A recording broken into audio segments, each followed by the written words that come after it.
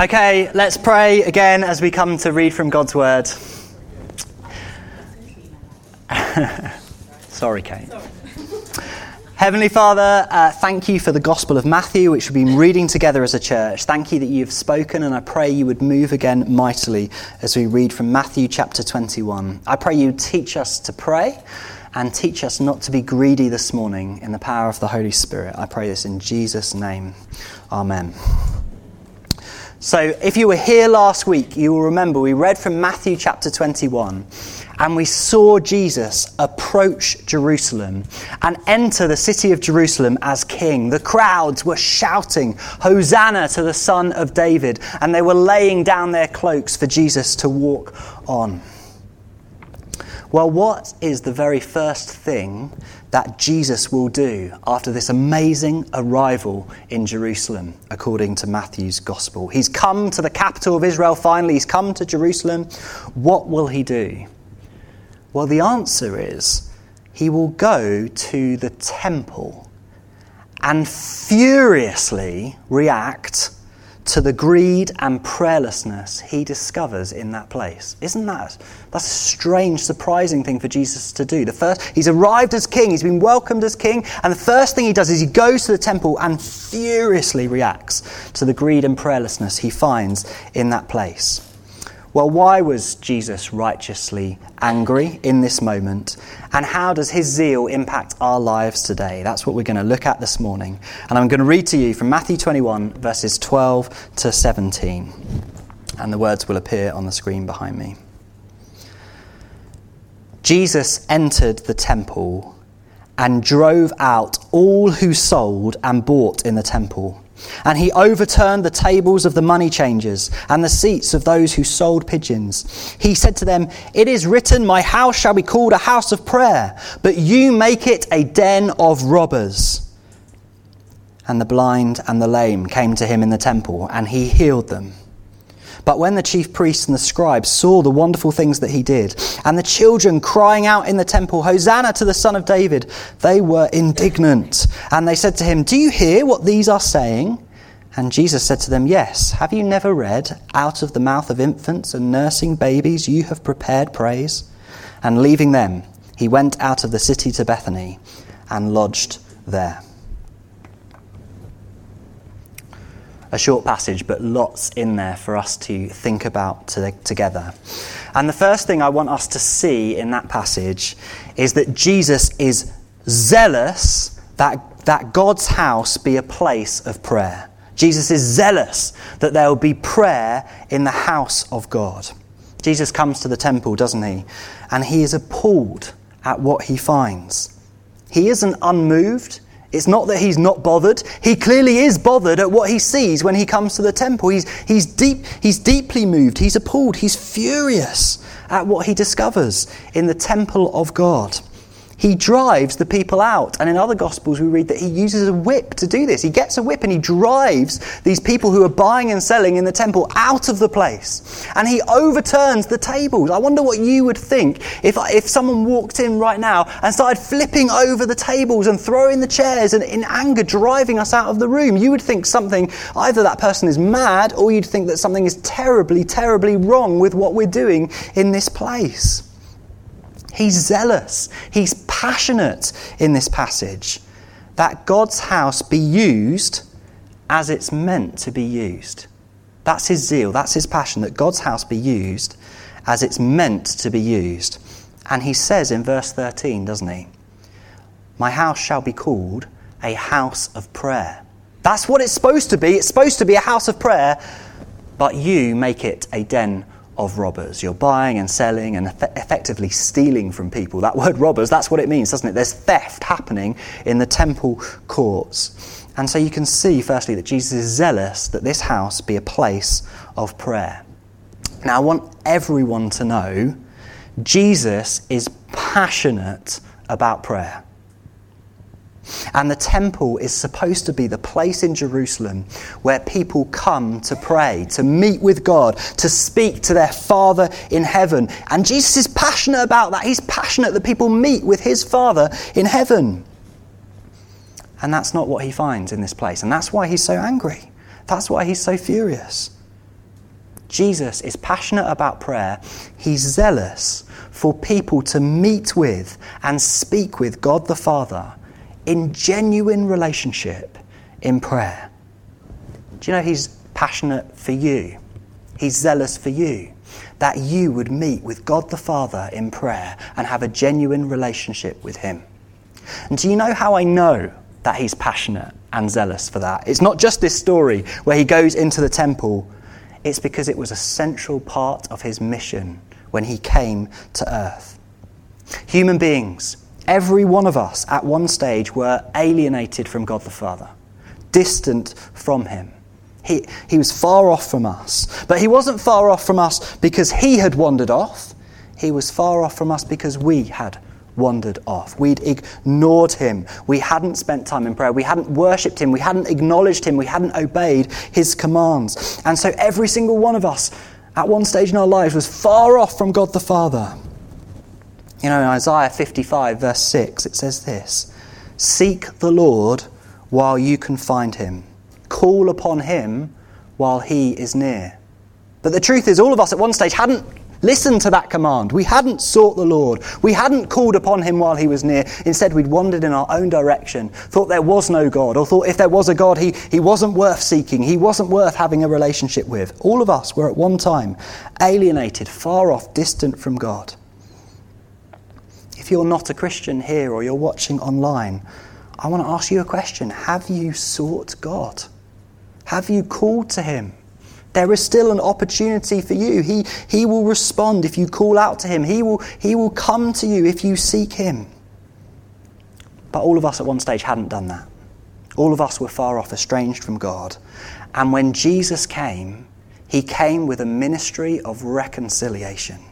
He came as a mediator between mankind and God the Father to bring those of us who were far off back into relationship with the Father who reigns over all, the creator of the universe, the God of the universe, God the Son, Jesus Christ, who is called the Word of God in John chapter 1, comes down to earth on a mission to bring us into relationship with God the Father.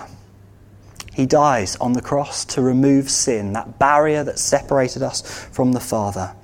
And he announces that all who place their trust in him can be reconciled to God the Father, can have a relationship with God the Father, can pray to God the Father. So Jesus is zealous for prayer. He's zealous for you to be reconciled to God the Father. He's passionate. He's so passionate, he died for it upon the cross. That's how much he wants you to have a relationship with God the Father. And so when he walks in the temple and sees what's going on and the buying and the selling and everything that's just wrong, this is not a place of prayer. This is a place of profit. It makes him angry when things get in the way.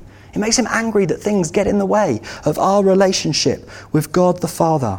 And that's why Jesus is zealous that the house of God be a house of prayer.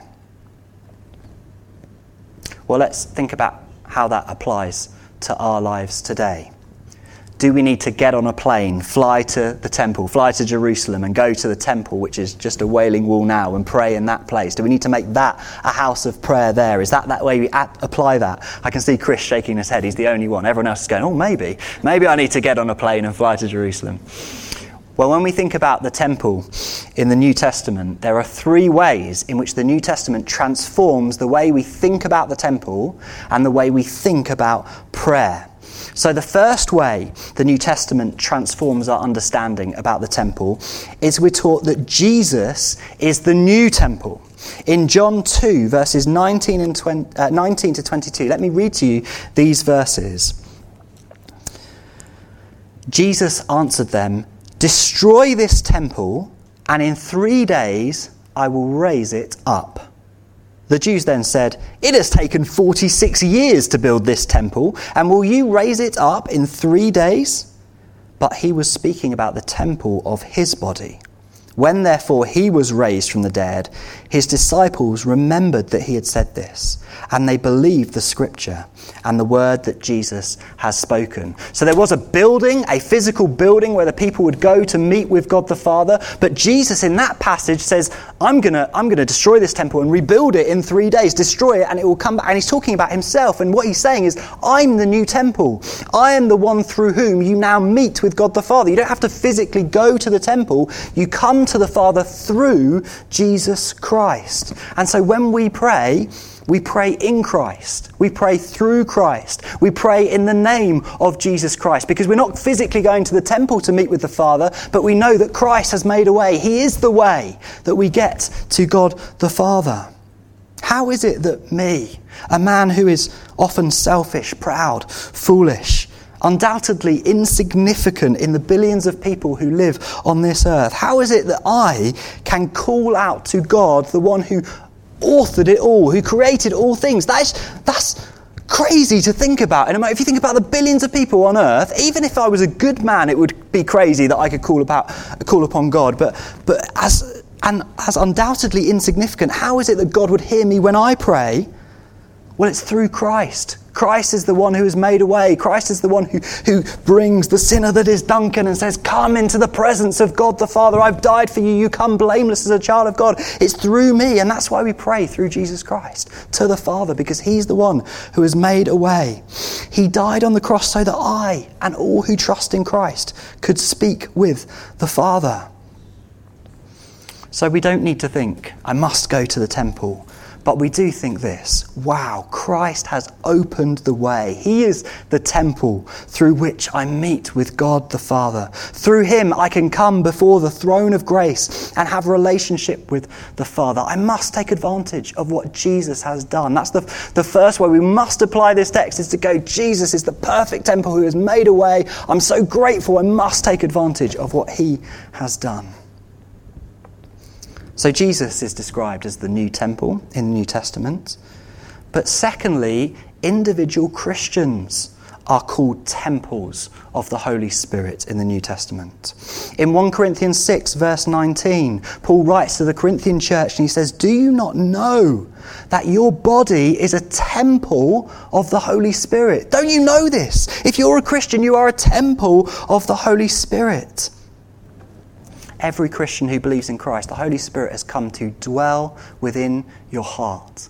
You are a temple in that sense because God is in you.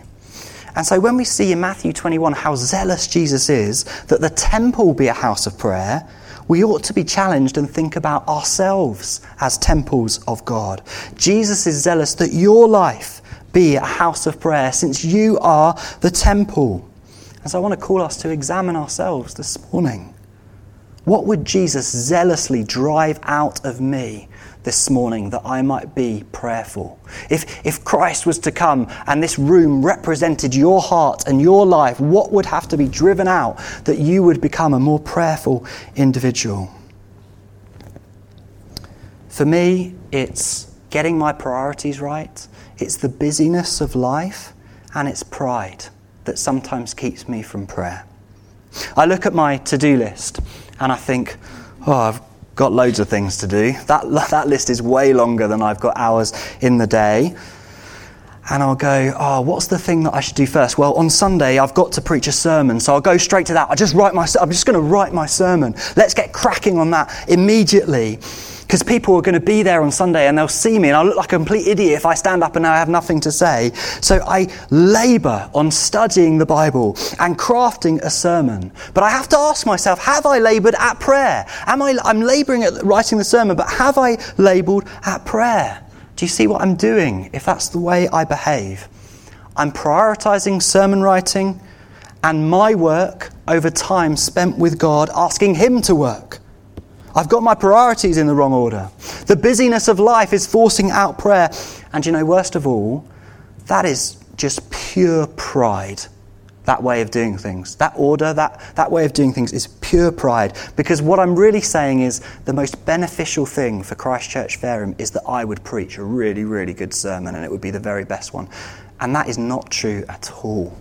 what is the best thing for us as a church? It's that God would work and God would move and he would speak and he would lead us and guide us. And so it's just pure pride that I would push out prayer in favour of doing something on my to-do list.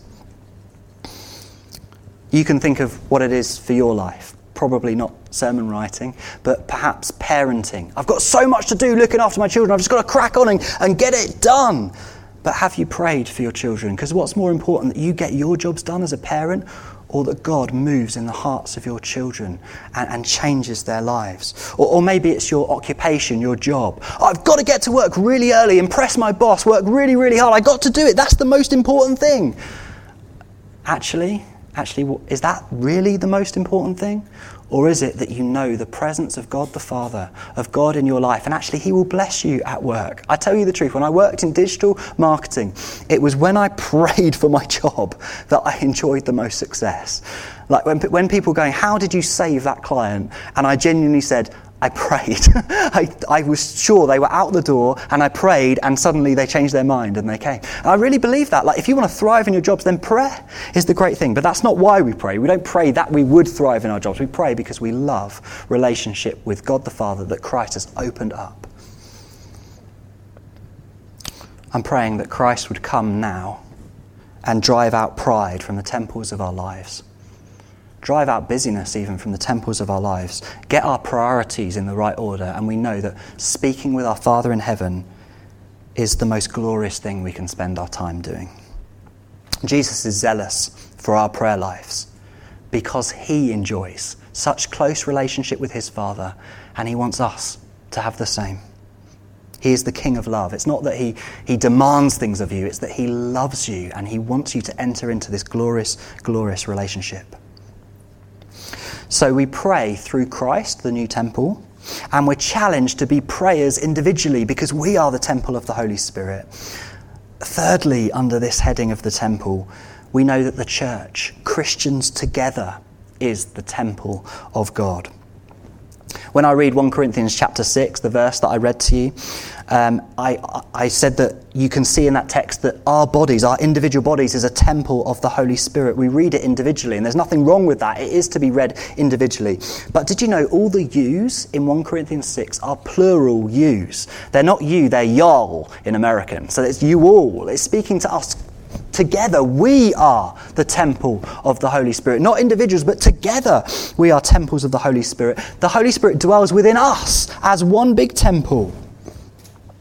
And actually, in 1 Peter 2, verse 5, Peter talks about us being built together as a spiritual house. We're being built together as a new temple where the Holy Spirit would reside. So we are the house of God. Not this building, because this is just a school. But even if we met in a church building, that's not the church. That's just a building where the church meets, because we are the church. And so when we gather, the Holy Spirit is there present, because the Holy Spirit lives in the temple, the house of God, where Christians gather together. There is the temple, and there is a place that should be a house of prayer. Jesus is zealous that the church be a house of prayer. So Sundays we pray, and we want to encourage people to pray from where we are. I'm so grateful when we have people who just organically kind of pray out, because we want this to be a place of prayer. Sometimes we lead from the front in prayer, but we're the people of God, so we all lead in prayer. We have prayers of thanksgiving, prayers of praise, prayers for us, prayers for the town of Fareham, prayers for the world, prayers for places like Ukraine, prayer for our leaders, prayers for our people, prayers for the politicians in this country. Short prayers often are really great when we gather together. It doesn't have to be the most fancy, glorious, wonderful prayer you've ever prayed. It can just be, thank you, God, that you love us. That's a fantastic prayer that makes us live out being the temple of God at the house of prayer that Jesus wants for us. On Sundays, we want to be a place of prayer. In our life groups, we want that to be a house of prayer when we gather in home groups and life groups.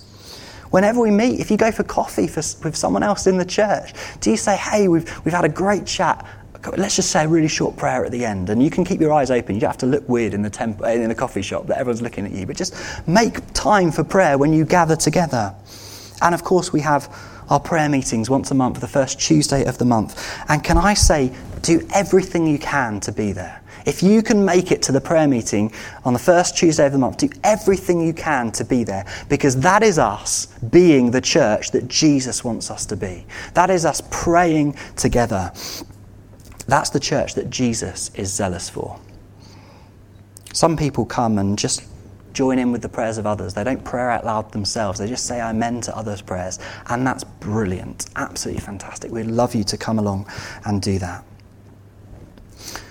So my prayer, and I hope your prayer, is that the Lord would make us a house of prayer as Christ desires. So that's my first point. I know I've done multiple points, but that's my first point. Jesus is zealous for our prayer lives. Secondly, from this story of Jesus entering the temple, I want us to see that Jesus is righteously angry at greed. Righteously angry at greed. Instead of prayer, people buying and selling. Primarily, they were selling animals to be used as sacrifices within the temple. He's angry at the money changers. You come, if you're an Egyptian, you come and give in your Egyptian coin and you change it for shekels that you can use within the temple. He's angry at the pigeon selling. I don't know why the pigeons are the animals that he chooses to mention specifically. Perhaps because my wife hates pigeons, and it's for her specifically. That, you can imagine coming in and just pigeons flying everywhere. It's loud, it's horrible. Do you know where they were in the temple? They were in the court of the Gentiles. If you were a non-Jew, this is the furthest you could go into the temple. So this was the place where you could pray. This is the place for you to pray. And there's pigeons and sheep and money changers. Basically, it's a courtyard of profit, not of prayer. So what were the Israelites doing? They were basically saying, if you're not a Jew, there's no place for you to pray. There's nowhere for you to go to have a relationship with God. This is where we make our money, in this court. And then we go on to the next courtyard where we might be able to pray and do such things. This greed means the nations have nowhere to go where they can pray in peace. And I wonder how much greed harms the mission and the message of the church today. I wonder. Well, as we think about greed in the temple, we can do this. We can work this out the same way we worked out when we were talking about prayer. And so when we think about Christ as the temple, the first thing we can say is that Jesus is the new and perfect temple. In Christ, there is no greed at all. This courtyard does not represent who Christ is as the temple. This is a place of greed, but in Christ, there is no greed at all. Jesus did not come because he needed something from us, because he was greedy for something from us. Rather, he came to generously give of himself. God does not need anything from us. God is not a needy God. There is no greed in God, but radically generous love. He didn't create you because he needed you. He created because his love overflowed in creating the world and you and me. He's a radically generous God. If your perception of church is that churches are money grabbers, that's either because your perception of the church is wrong, and my experience is that churches are wonderfully generous, full of wonderfully generous people who do amazing things in the world. It's either because your perception is wrong, or it's because Christians are hypocrites and they prioritise money way more than they ought to. In which case they are not representing God. It certainly isn't because God is greedy or needy that you've got that impression of church. God isn't greedy or needy. He's the life giver. He's the salvation giver. And Christ did not come in greed. He came to give his life upon the cross. So last week we saw that Christ is righteous, that he has salvation, that he's humble, and this week we see in him that there is no greed at all. He is perfect. He is glorious. He is wonderful. Well, then we need to think about ourselves as the temple of the Holy Spirit and ask ourselves, is there any greed in me? Do you know, I believe that most Christians in this country have a problem with greed. We live in nice houses. Whether they're rented or bought, we're pretty well off for accommodation, particularly when you compare our circumstances with people around the world. We fill our houses with possessions and things. Expensive technology, large phone contracts, TV packages, more things than we really need. And we still want more. We still want more. Do you know the psalmist who wrote Psalm 23 said, "The Lord is my shepherd, I shall not want." What was he saying? If I have Christ as my shepherd, I will not want for more than that.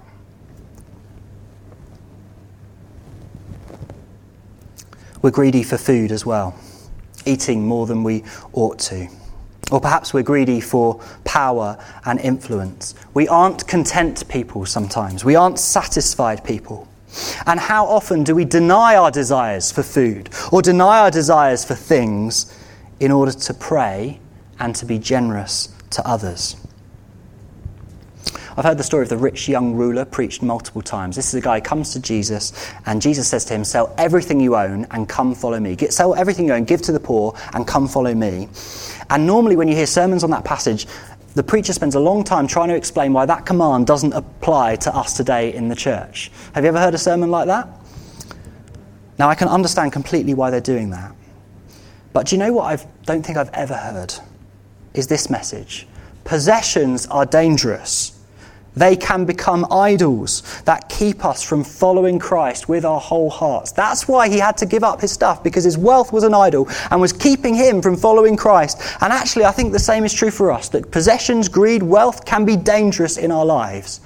If that becomes what we're seeking after, greed is dangerous. I would ask the question, how many of us have sold one thing in order to give money to the poor and follow Christ? You know, maybe you've withheld and not bought something, but I wonder whether you've sold one thing, and not something that you just wanted to give to a charity shop anyway. Something that actually, you know, this is hurting, selling this and giving to the poor.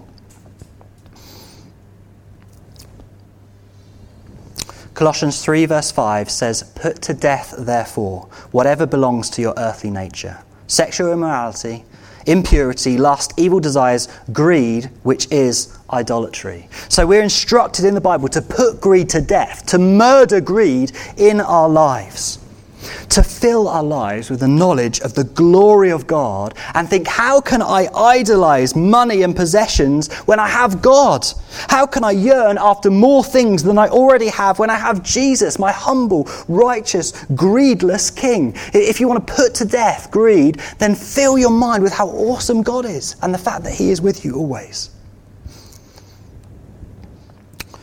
But also, as we're overwhelmed by the grace and forgiveness and presence of God in our lives, let us also take action.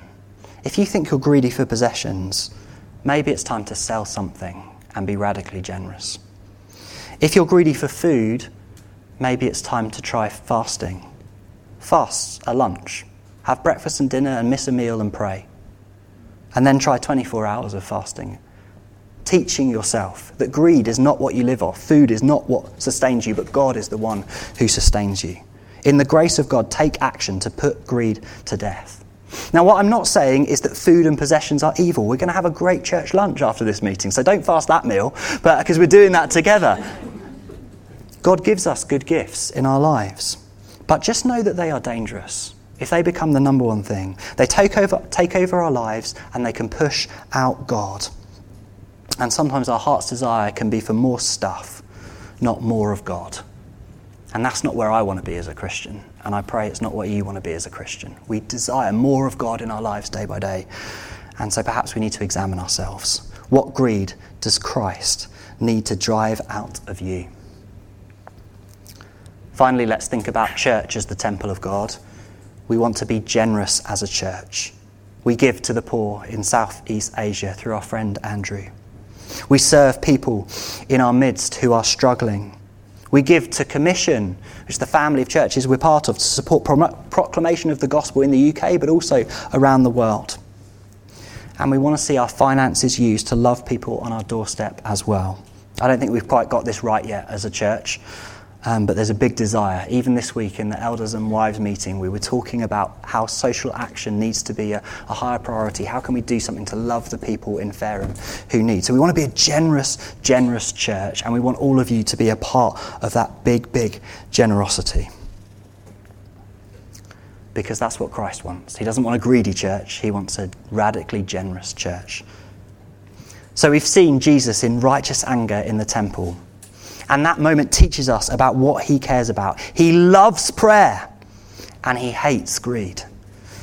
And there's so more I could say about this passage. I've actually got 2 more points, but I think I'm just going to stop and invite us to respond. So I could say, look at verse 14, the power of Christ to heal. Isn't it amazing?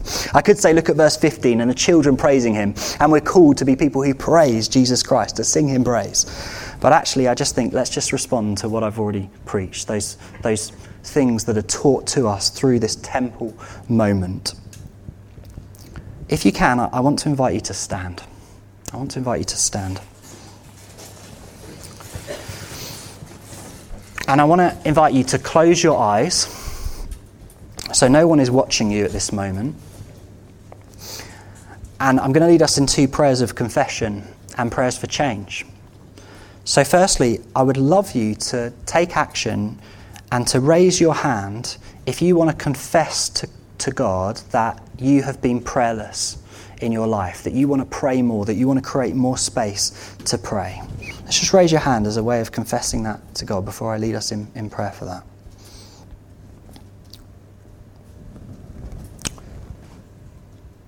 Lord Jesus, Lord God, we thank you that we have relationship with the Father through Jesus Christ's death upon the cross, through his ministry of reconciliation. And Lord, we confess that we do not take advantage of that glorious, glorious gift as often as we ought. That we go hours, days, weeks without praying to you, without entering into your presence. Forgive us, Father, for that. And may we be zealous and passionate for prayer, just like Jesus. I thank you that he was passionate that people would meet with the Father in the temple. And he's passionate that people like us would meet with the Father today in prayer, Lord God. So make us a praying people. Make us a praying church through Jesus Christ, who has opened up the way. Change us in the power of the Holy Spirit, Lord. Pour out the Spirit now as we respond, that we would be changed to be more prayerful. I want you to do the same for greed. If you feel like the Holy Spirit has convicted you on greed this morning as I've preached, I want you to do the same. Hold up your hand and say, Lord, that was me. That was me. Heavenly Father, we confess greed in our lives. We confess that we have yearned after more stuff, more than we have yearned after your presence in our lives. And we just want to ask for your forgiveness and your help. Have mercy upon us and change us so that the greatest desire of our hearts would be your presence, your love, being with you. Lord, I pray that Christ would come and drive out any greed in our hearts which is keeping us from relationship with you. Do it in the power of the Holy Spirit. Make us a radically generous people because you are a radically generous God. Thank you, Lord, for your movement in us and your transformation. Let me just do one more while we're stood and responding. If there was a word that was brought during today's service and you thought that was for you and you want to respond again in prayer, perhaps you're the person praying over and over and over again for someone that Flavia brought, or you're a person who feels trapped in a forest and needs to know that God sees you and that he is alongside you and with you, and you want to respond to that, would you just raise your hand as well? I want to pray for you. Or maybe you're not a Christian, but you're excited by something you've heard today or something that you've experienced, and you want to say, Lord, I want in. I want in on this. I want to know the Father in heaven. I want to know the Creator of the universe. Would you just raise your hand if that's you? Okay. Heavenly Father, I just want to pray for the person who feels trapped in a forest, Lord. Speak to them. Draw alongside them. May they know your presence. And I pray in their hearts they would know that they are not alone, that you see what they are going through. And I thank you that there is freedom in the power of the Holy Spirit. I pray you would bring freedom in their hearts. But more than that, they would know this relationship with the Father that Jesus is so zealous for. I pray that in Jesus' name. Lord, I want to pray for this person who keeps praying over and over again, feels like they might be in a tailspin and giving up on prayer. Lord, give them perseverance to keep going. I thank you that in the prayer there is blessing and anointing and power, Lord. So keep them going to you in prayer, calling out on your name. And Lord, I want to pray for the person responding who may never have known you as God. Lord, today would you come, grant faith, transform their hearts, make them alive, not just for this life, but for the eternal life to come. May they know, God, you as Father, and it not just be a word, but be a genuine reality of their relationship with you. May they know that Jesus loved them so much that they died for you, that he gave their life for you. That they might be forgiven and have eternal life. So, Lord, just teach those truths to this person's heart. Overwhelm them, Lord, with your presence now, I pray. In Jesus' name, amen. As we stand and come to an end in our meeting, I just want to emphasise this. Why is prayer so important? Because Christ has made a way for us to have relationship with the Father. It's a glorious, joyous thing. This isn't a heavy word. Maybe it feels like a heavy word right now. I don't want it to be a heavy word. I want it to be, you are invited to come into the presence of God the Father, and for him to hear you when you pray, and for him to respond to you and to have genuine relationship. It's a glorious joy.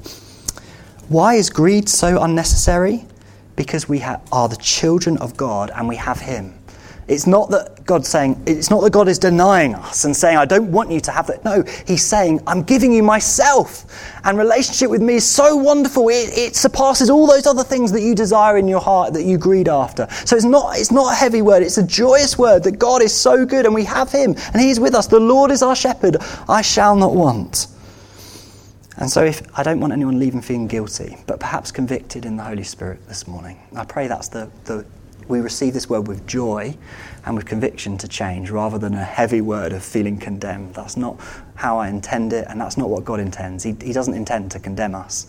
He intends to welcome us into his presence. So, Lord, may we be filled with joy because of prayer, and filled with joy because we have you, and therefore we need not greed. We love you, Lord, and we want to walk in prayer, and we want to walk in radical generosity. I pray this in Jesus' name. Amen.